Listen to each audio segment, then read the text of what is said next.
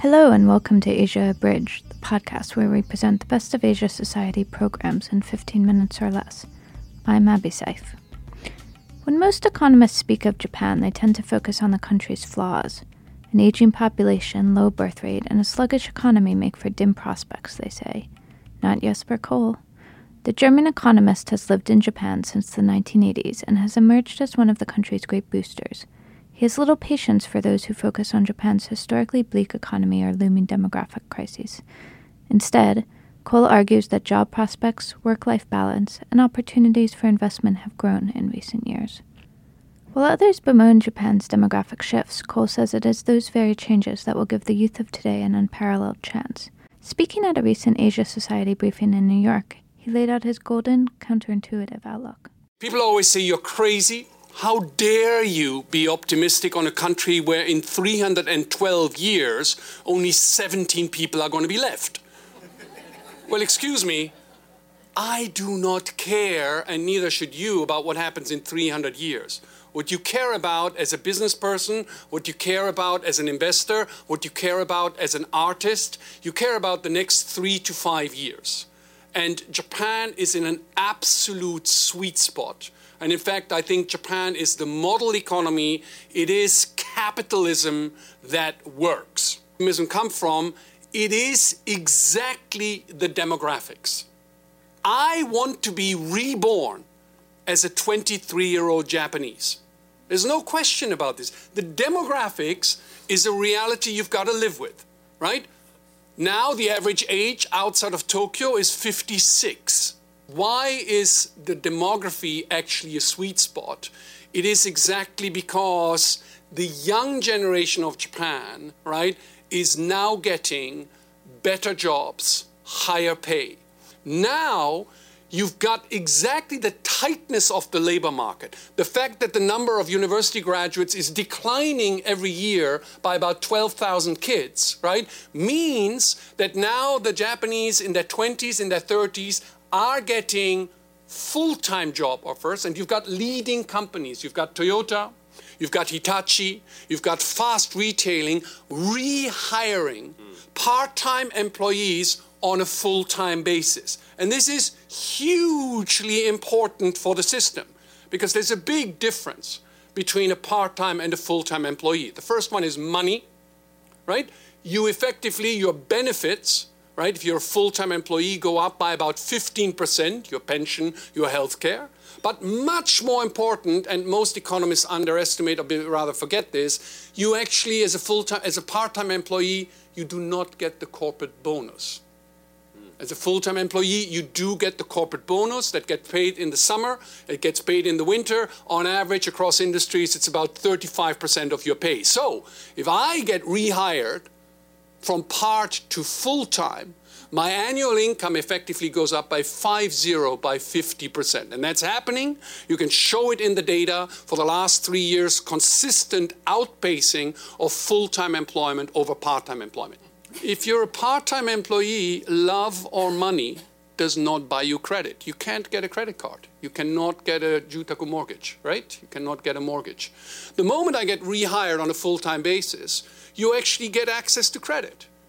And it's interesting, over the last 3 years, what do you see? You actually see that housing starts, that condominium sales, that mortgage credit and consumer finance is actually on an uptick. It's not Chinese-style 8-9% growth, right? But after basically 1 decade, it's not 1 decade, sorry, 1 generation of deleveraging, you actually do have now a new credit cycle. It's not companies that are borrowing, it's Mr. and Mrs. Watanabe, particularly the young generation of Japan. Koll gives the Abe administration a lot of credit for jump-starting the country's economic prospects.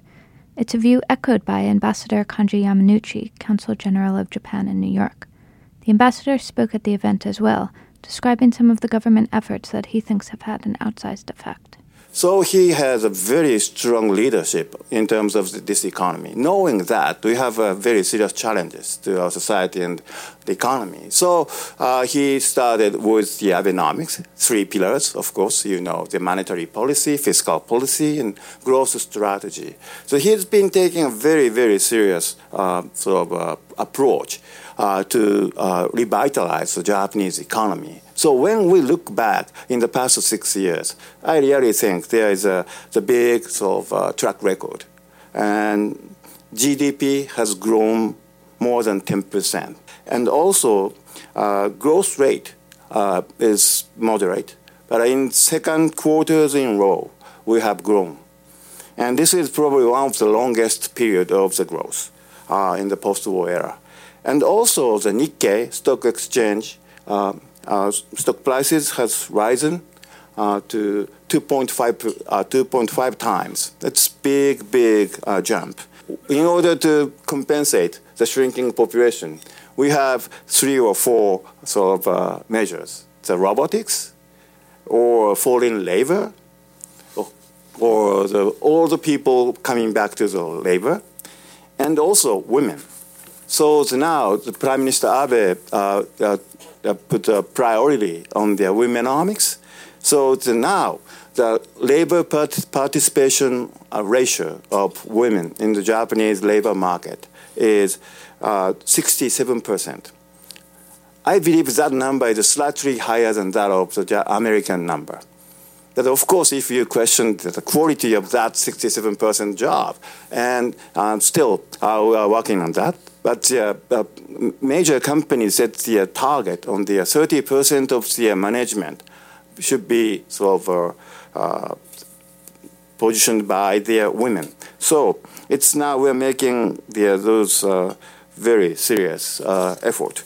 Women will need to play a key role if Cole's sunny forecast is to come true. And that means expectations of men will shift as well.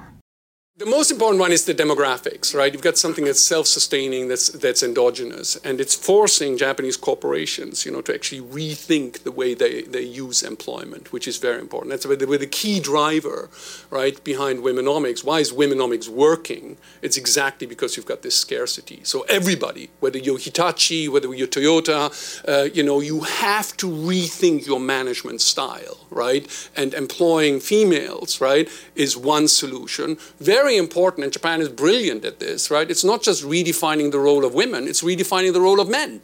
Because trust me, you don't want to be a Mitsubishi man. If you're a Mitsubishi man, your life's horrible.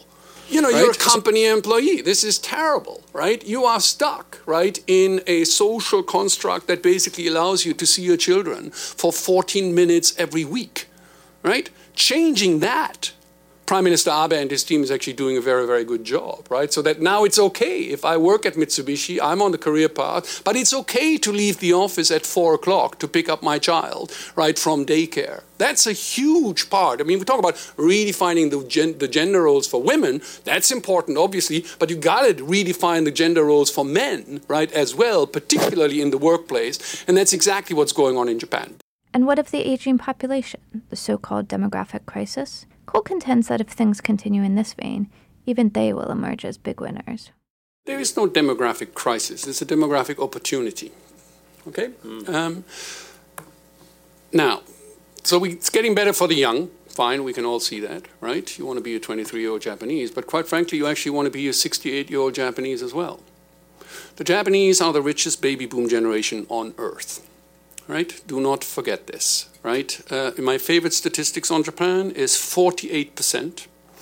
48% of all Japanese over the age of 20 have no debt. There's no student debt, there's no credit card debt, there's no mortgage debt, but those 48% own the home that they live in. The baby boom generation, right, basically entered the workforce in the early 80s, got married and took out a mortgage during the bubble years, right? And then we had the collapse in asset prices, right? But they never got fired. They never got foreclosed by their bank. It didn't feel good because you had negative equity. I get that, right? But now 25 years have passed. The debt has been paid off, right? So the interesting thing is, why is the demographics not an issue? Because, as they say in China, Japan is lucky because it got rich before it got old. Thank you for listening to Asia Abridged. If you want to hear more, you can visit our show page at asiasociety.org/podcast, or you can find the link for the full video for our event. You can also subscribe on iTunes and follow us on Twitter and Facebook at Asia Society. Until next time, this is Abby Saif.